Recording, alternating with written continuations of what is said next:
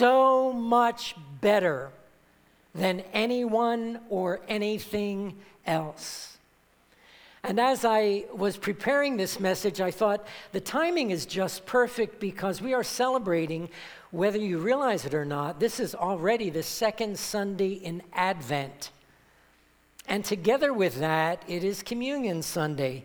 And our text focuses on why Jesus came. So this morning, the Lord helping us, I want to invite you to turn with me in your Bibles to Hebrews chapter 1 and verse, believe it or not, yes, only verse 3. Now, I'm sure some of you are wondering, Pastor, if we are going to go through Hebrews at this pace, I might be celebrating my 80th birthday by then, right? There has just been so much for us to consider in these first 3 verses that I just could not skip through them. But as we're looking into the first chapter, I believe the next message will go more quickly. So thank you for bearing with us. The title of my message this morning is He, that is Jesus, Sat Down. And I'm reading our text from both the King James Version and the Voice translation. This mic seems a little hot, and you know me, I get loud. I don't want to hurt your ears this morning. Okay, reading from the King James Version, or the New King James Version, who being the brightness of his glory and the express image of his person, and upholding all things by the word of his power, when he had by himself purged our sins, sat down at the right hand of the Majesty on high. I'm also reading from the Voice translation. This is the one who, imprinted with God's image, shimmering with his glory, sustains all that exists through the power of his word. He was seated at the right hand of God once he himself had made the offering that purified us from our sins. Holy Spirit, you have written this word, and now we ask you to write it upon our hearts. Lord, I pray for the anointing of God to rest on these lips, for I have nothing to say apart from your enabling. So I ask for that anointing this morning on my lips and on the ears of every listener in divine presence, that we might hear what the Spirit is saying to the church today and bring our lives into alignment with your truth. In Jesus' name we pray, and we give you all the glory. And everybody said, amen, amen. This text that we have read this morning, verse 3, is just dripping with glorious truth as to why Jesus is better. You know, as I've been studying Hebrews and this theme in particular, I've come to realize that as long as we are Christians, as long as we are walking with the Lord, every day of our life should be a new and a fresh revelation concerning this reality that Jesus is better. The last time we were in Hebrews, we spoke about why Jesus is better than the prophets. And we discovered that the answer to that question is very, very simple, and that is this: Jesus is better than the prophets because Jesus is God. Who is Jesus? Jesus is God. He's not a mere man like were the prophets. And the last time we were in chapter 1 and verses 1 and 2, we considered the 5 proofs of the deity of Jesus. Now in verse 3, 3 of those are repeated. And they are: Jesus is the radiance of the glory of God. Jesus shines with the same brilliance, the same degree of glory as does God the Father. Secondly, Jesus is the precise expression of God's very being. When you see Jesus, you are looking at God. And thirdly, Jesus sustains and upholds all things. How? By the word of his power. You know, the scriptures teach us that God is omnipotent. And in his omnipotence, all he needs to do is say the word, and it's done. When you and I need to get things done, we need power, don't we? We need energy. We need elbow grease.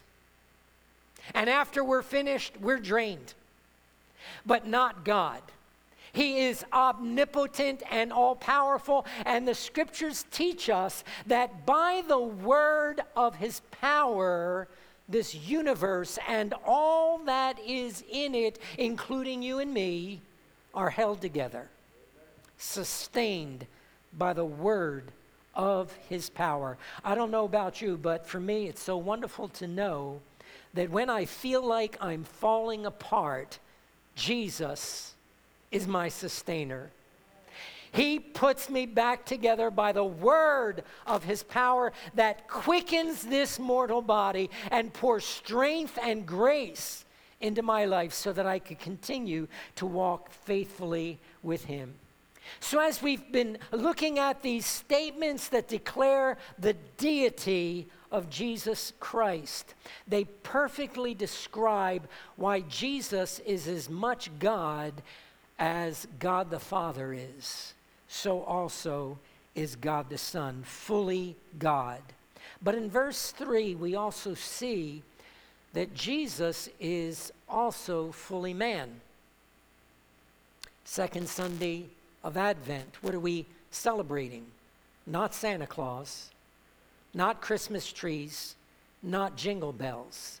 We are celebrating God became man. We are celebrating God in the flesh. I think it was Luther who said, I cannot even speak the word Bethlehem without tears coming to my eyes as he reckoned upon the reality that this almighty God, who was the creator, as we learned in Hebrews, of the universe, was willing to condescend, to come to this earth as a baby to be born in Bethlehem's manger. Why did he become fully man? So that he could be that perfect sacrifice to take away the sins of the world. Only God could bring the atonement, bring us back to God. So it took God the Son hanging on that cross to bring us back to the Father.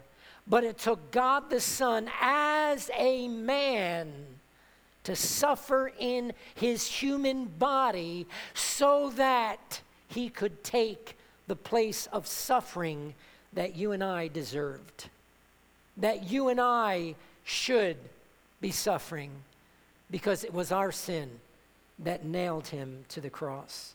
So it's this combination of being fully God and fully man that makes him so uniquely capable of taking away the sins of the world. And that brings us to the second part of verse 3 that tells us why Jesus is so much better. And so we read in our text, he had, how? By himself purged us from our sins, and then he sat down at the right hand of the Majesty in heaven. And that is our focus for this morning's message. This verse is just pregnant with so much truth. And God helping us this morning, we want to try to unpack that truth. I love the words of Matthew Henry as he considers this passage of Scripture, and he says so eloquently, the author of Hebrews takes us from the glory of the person of Christ as God now to the glory of his grace that he brought to us as a man. You know, grace can better be defined in no other way than as it's defined here in this verse of Scripture. What is grace? Great riches at Christ's expense. And Jesus himself took upon him our sin so that our sin could be washed away, purged away, purified. Though your sin be as scarlet, by the blood of the Lamb, that sin can be made as white as snow. Jesus became that Lamb of God who shed his blood to take away our sin. You know, doesn't the Bible tell us that as the Lamb, he was slain before the foundation of the world was laid? Before this world existed, before you and I ever existed, before the universe was, in eternity past, God knew he would create man and man would sin. He wanted man to be faithful to him. He wanted man always to have a vibrant relationship with him, but he gave us a will because he did not want a robot. God does not get glorified when robots do whatever they're programmed to do. God gets glorified when by an act of our free will, we choose to say yes to him. We choose to say, Lord, I want to love you and not the world. Lord, I want to lay aside and put away that sin because it grieves you and it displeases you. And I want to walk in holiness and in righteousness because I want to love you with all my heart, with all my mind, with all my soul, and with all my strength. So God devised the plan in eternity past as the Godhead, Father, Son, and Holy Spirit saw what would took place. And Father said, Son, will you be willing to become a man? Because it is only as you becoming a man will you be able to redeem the world and bring men back to me. Jesus, the perfect Lamb of God, unlike in the Old Testament, how was sin dealt with? The priests on a daily basis made sacrifices day after day, not only for the people, but first for themselves, because they themselves were sinners. And the Bible tells us that in the old economy, those sacrifices never ended because they could never do the job. Sin always had to be atoned for over and over and over again. But whereas Jesus, when he offered himself as the perfect, spotless, sinless Lamb of God, his blood that was shed was efficacious for all of time and all eternity. And so the writer to the Hebrews says, for by one offering, Jesus has perfected for all time those who are being sanctified. Now that's a verse you want to wrap your mind around. Because I don't know about you, I falter and I fail. And I need to repent over and over and over again. Hopefully not for the same sin. Because true repentance is saying, God, I'm sorry enough to stop. I'm sorry enough to make a change. I'm sorry enough to make an about face. But we're still in this flesh, and guess what? Saints, I hate to disappoint you, but as long as we are in this flesh, there is that utter possibility, and may I say probability, that we're going to sin. But thanks be unto God, we have an advocate with the Father. We have a lawyer who is pleading our case and saying, Father, my blood is efficacious for all time and for all of their sin. Now, don't think for a moment, shall we continue in sin so that grace may abound?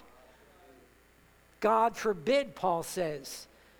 And God forbid anyone who says that they are a disciple of Jesus Christ would have the audacity to think or believe, well, I could keep on sinning because look what the pastor just read. By one offering he has perfected for all time. See, God sees the efficacy of his blood as so perfect and so complete that we are seen for all time as perfect.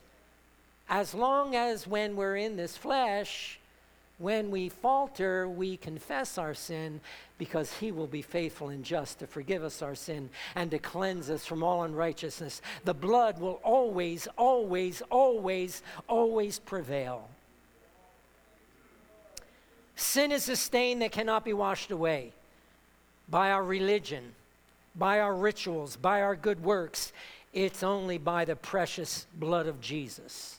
It's only the blood that can deal with sin. It's only the blood that can deal with the shame. It's only the blood that can deal with the guilt of sin. And that wonderful hymn says it so well. No, sin had left a crimson stain, but he washed it white as snow. He washed it white as snow. And so the Hebrew writer says so well, after he had by himself purged us from our sins. See, Jesus is so much better than the prophets, because he just didn't proclaim the word of God. He did the will of God. And there's a world of difference between the two. Now, I'm not suggesting this morning that the prophets were not righteous men, but they were men who sinned. And the requirement for purifying sin was the blood of one that is spotless and holy. The cleansing from our sin came as a result of Jesus being willing, as he sweat great drops of blood in the Garden of Gethsemane. And when he contemplated the sin of the world crushing him, when he contemplated the shame of and the humiliation of all that it meant, and the pain and the torment of the cross, his holiness, his purity. Can you imagine becoming a murderer, becoming a fornicator, becoming an adulterer, becoming a hater, becoming one who is jealous, becoming one who is covetous, becoming one who's a pervert, who's evil to the core? That's the Son of God. He became sin for you and me, so that we might be made the righteousness of God. And it happened because he was willing to say yes. Father, if it be possible, let this cup pass from me. Nevertheless, not my will, but yours be done. Is it not a mind-boggling thought this morning, Christian friends, that the Creator, the sustainer of the universe, became our sin bearer? You know, to create the universe, he only had to speak a word. To maintain the universe, he only has to speak a word. But in order to cleanse us from our sin, he had to be nailed to that cross. He had of necessity to be nailed to that cross. And he did it willingly. He took what should have been ours. He took the nails.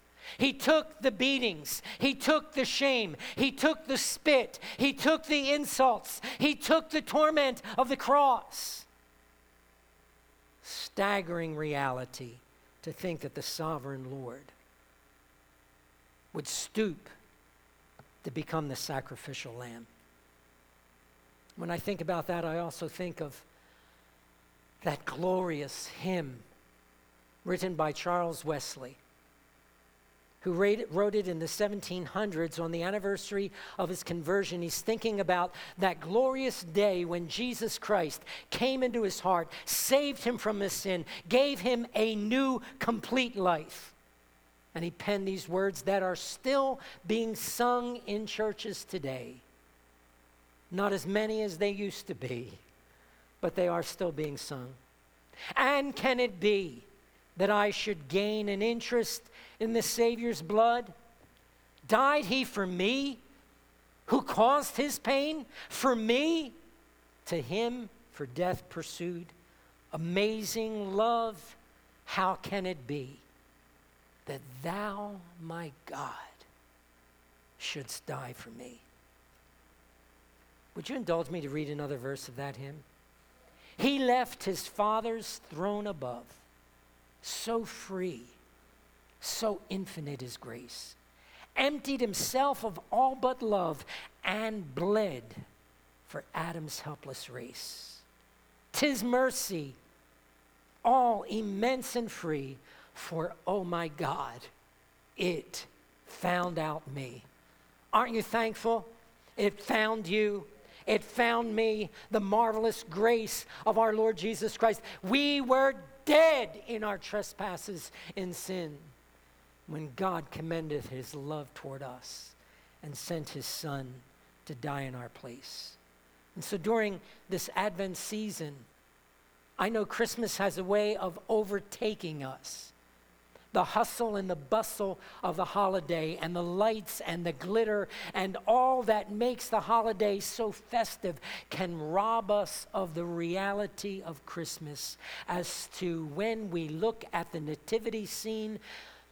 Kathy was looking for them and she said, it's hard to believe. You can't even find them in catalogs anymore. This is the way America's going. We're not celebrating Christmas because it's the birth of Jesus Christ. We're celebrating Christmas because we buy gifts and we want to sing ho, ho, ho, and we want to honor Santa Claus. But when we look at that Christmas nativity and see that beautiful baby Jesus, let's remember why he was born. You know, when we bring children into the world, we look at that tiny, precious new life, and we think of the potential, we think of the blessing, we think of the fullness and the fulfillment of the life that they will live and enjoy. When we're born to live. Aren't we? When you see your children and your grandchildren, and some of you even your great-grandchildren, you're blessed with this new life that's going to live to be happy, to live to be fulfilled, to live to make a contribution, and hopefully to live to advance the kingdom of God. But do you know why Jesus was born? He was born to die. He wasn't born to live. He was born to die.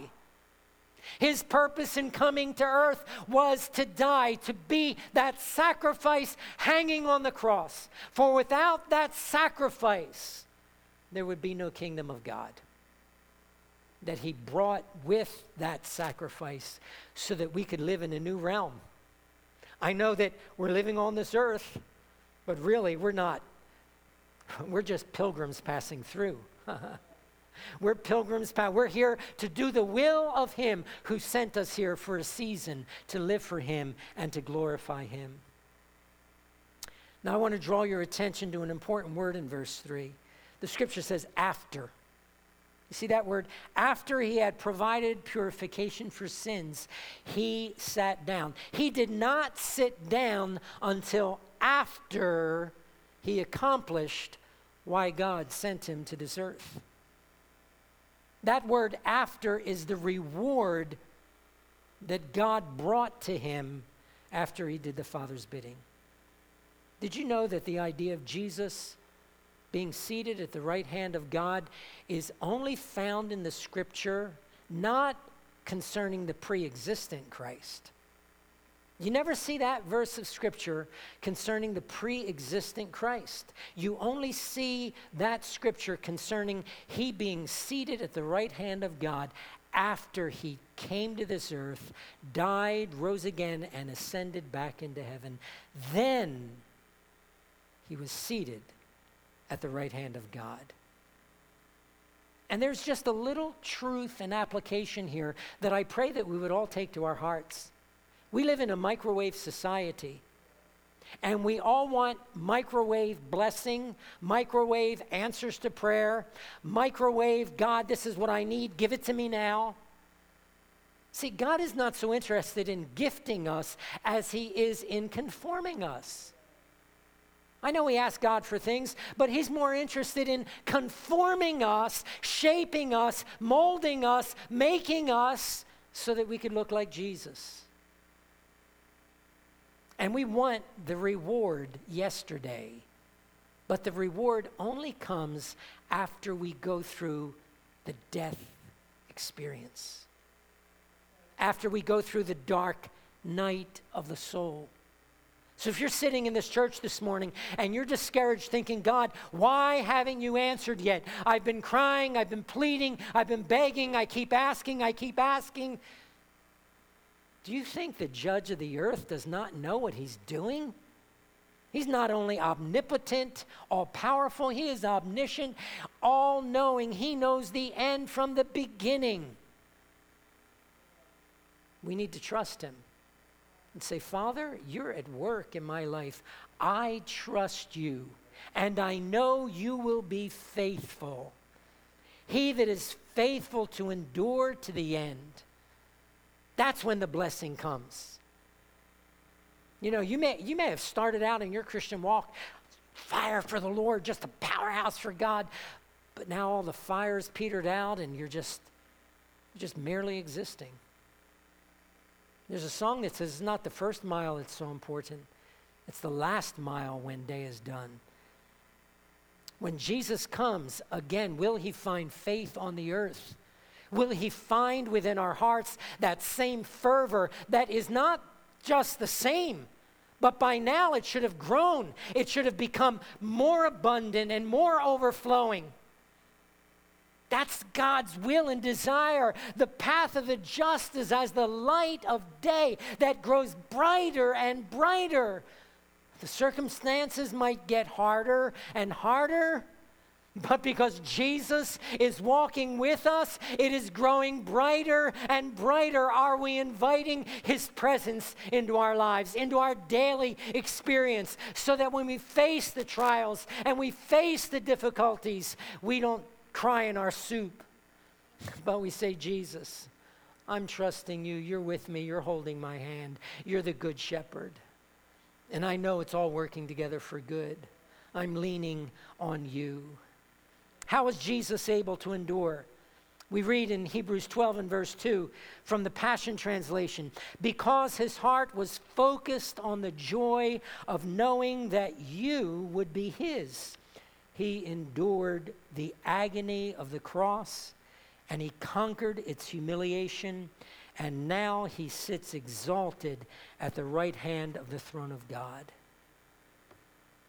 May God grace us with that same endurance. I need to run along here. The joy that was set before Jesus was truly bringing many sons to glory, but in verse 3 we see, as we've already alluded to, this reward was also his, that he sat down. There are two thoughts that we want to underscore as we look at this phrase, Jesus sat down. The first tells us that he completed the work that he was called to do. You know, when our work is being done, we're standing, we're moving, we're grooving, but when we're finished, we look for the lounge, right? Then you could sit down after the task is completed and then you can rest. And when the scripture says that Jesus sat down, it doesn't mean that he came to a place of inactivity. Rather, it demonstrates that what he was called to do was finished. Not 75% done, but 100% completely finished. What Father God required of Jesus was totally and absolutely complete. We spoke about the sacrifice of the Old Testament priest. There were no chairs in the temple where they did their sacrificing because their work was never done. It was repeated day after day after day, never finished. But that's why we're told in Hebrews 10 and verse 1, the old system under the law of Moses was only a shadow, a dim preview of the good things that were to come, not the good things in themselves. That's why the scripture says we need to leave the old and come into the new. The sacrifices under that system were repeated again and again, year after year, but they were never able to provide perfect cleansing for those who came to worship. But what happened when Jesus died on the cross? He said, "It is finished." That word in the Greek is tetelestai, and it means the debt has been paid in full. There is nothing that you and I can do to contribute to making our salvation more complete. Some people are trying to do that. Oh, I need to go to church, because if I go to church, then maybe I'll get into heaven. Going to church will never get you into heaven. The only thing that gets you into heaven is the perfect sacrifice of Jesus Christ and embracing it with all your heart, your mind, your soul, and your strength. All the provision of the cross is ours today because Jesus said, "It is finished." The debt has been paid. We've been given all that we need. All that we need to be right with God. All that we need to be what we're supposed to be. All that we need to do what we're called to do. It's ours because of the cross. And so I just want to encourage you this morning, when fears and doubts come into your mind, is God really going to show me grace? I've repented for this sin umpteen times, and here I am back again.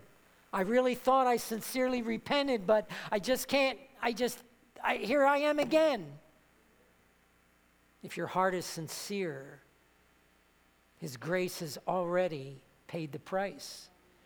You don't need to pay penance. All you need to do is believe and accept the grace of God. I love what Robert Murray McCheyne says concerning this. For every one look at yourself, take 10 looks at the cross and 10 looks at Jesus Christ. You see, the devil has his insidious way of always putting us in front of the mirror and showing us, you call yourself a Christian? You failed God. You keep doing it over and over again. Take 10 looks at the cross. Jesus paid it all. All to Him I owe. Sin had left a crimson stain. He washed it white as snow. In times like that, we need to stop and say, Jesus sat down. Jesus sat down. The job was done. It's finished. It's completed. There's nothing I can do but trust Him for His grace. And His grace will be available to us.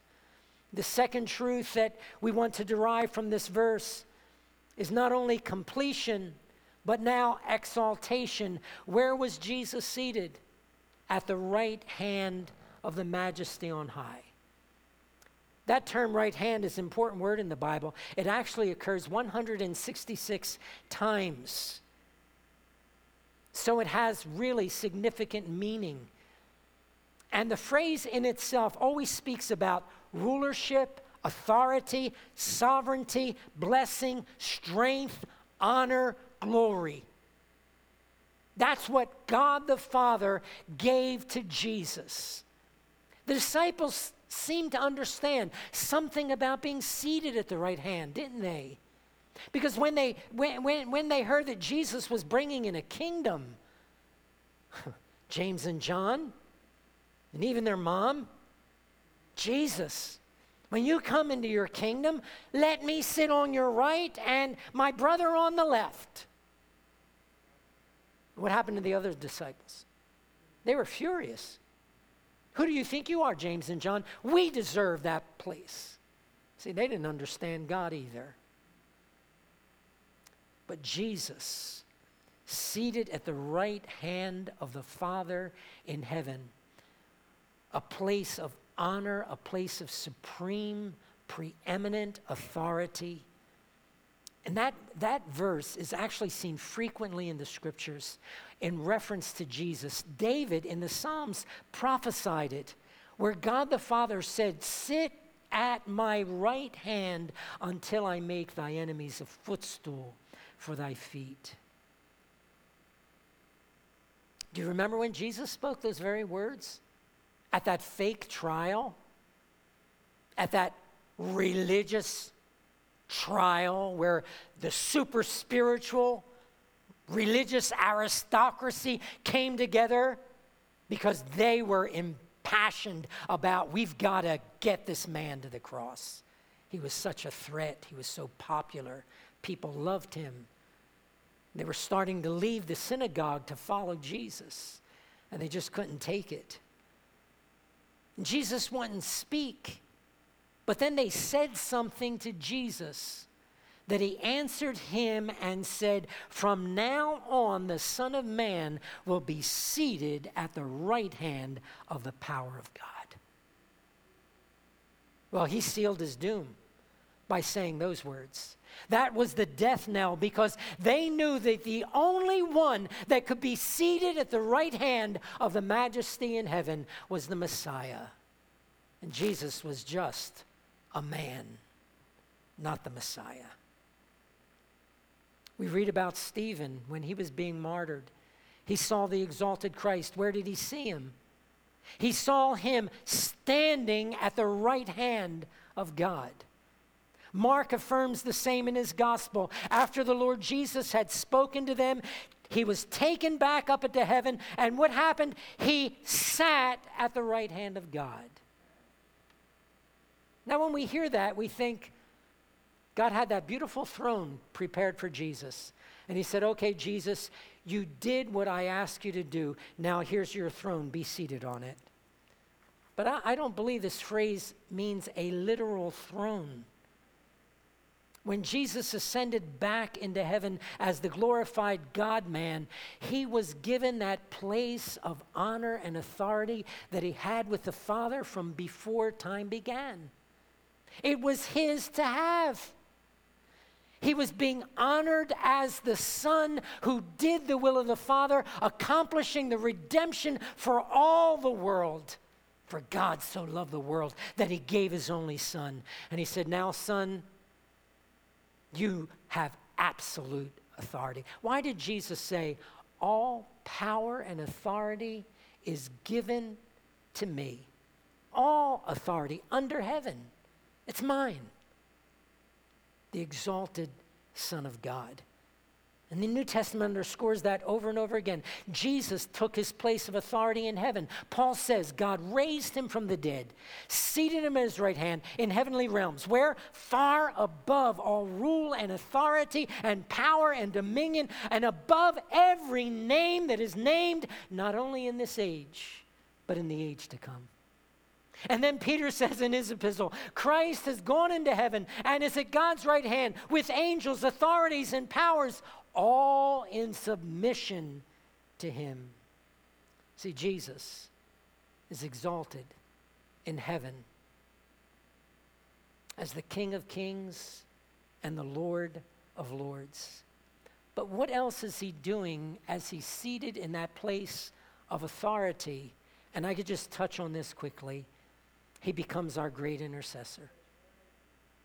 See, the work of Jesus is still going on.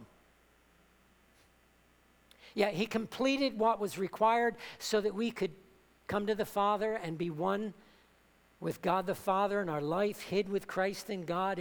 Can you imagine? Your life is hid with Christ in God. You say, Pastor, you don't know what's coming against me.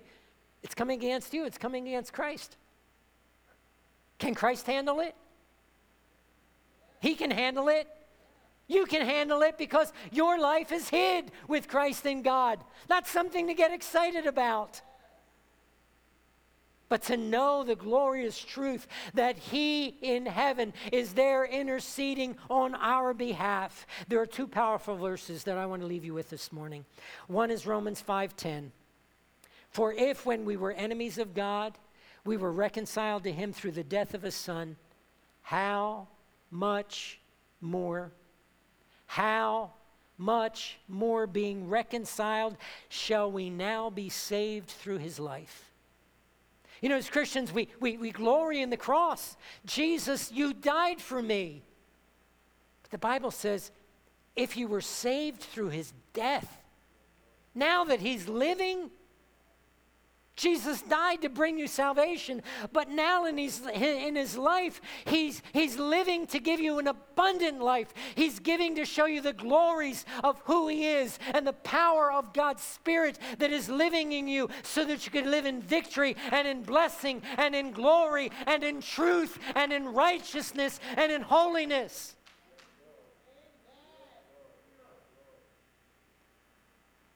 And again in chapter 8 and verse 34. Who is there to condemn us?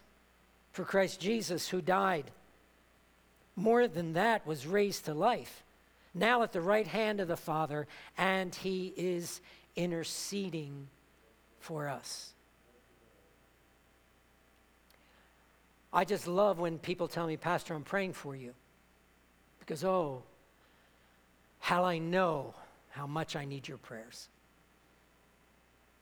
But then I think of the words of Robert Murray McCheyne, if I could quote him again. If I could hear Christ praying for me in the next room, I would not fear 1,000,000 enemies. Yet, distance makes no difference. Because the reality is, he is praying for me. He's praying for you right now. He's praying for you. Father, purify them by your truth. Your word is truth. Do you know, as I'm preaching God's word this morning, this truth is to be sanctifying us. It's to be purifying us. It's to be setting us apart so that we can live holier lives, lives that are more pleasing to God.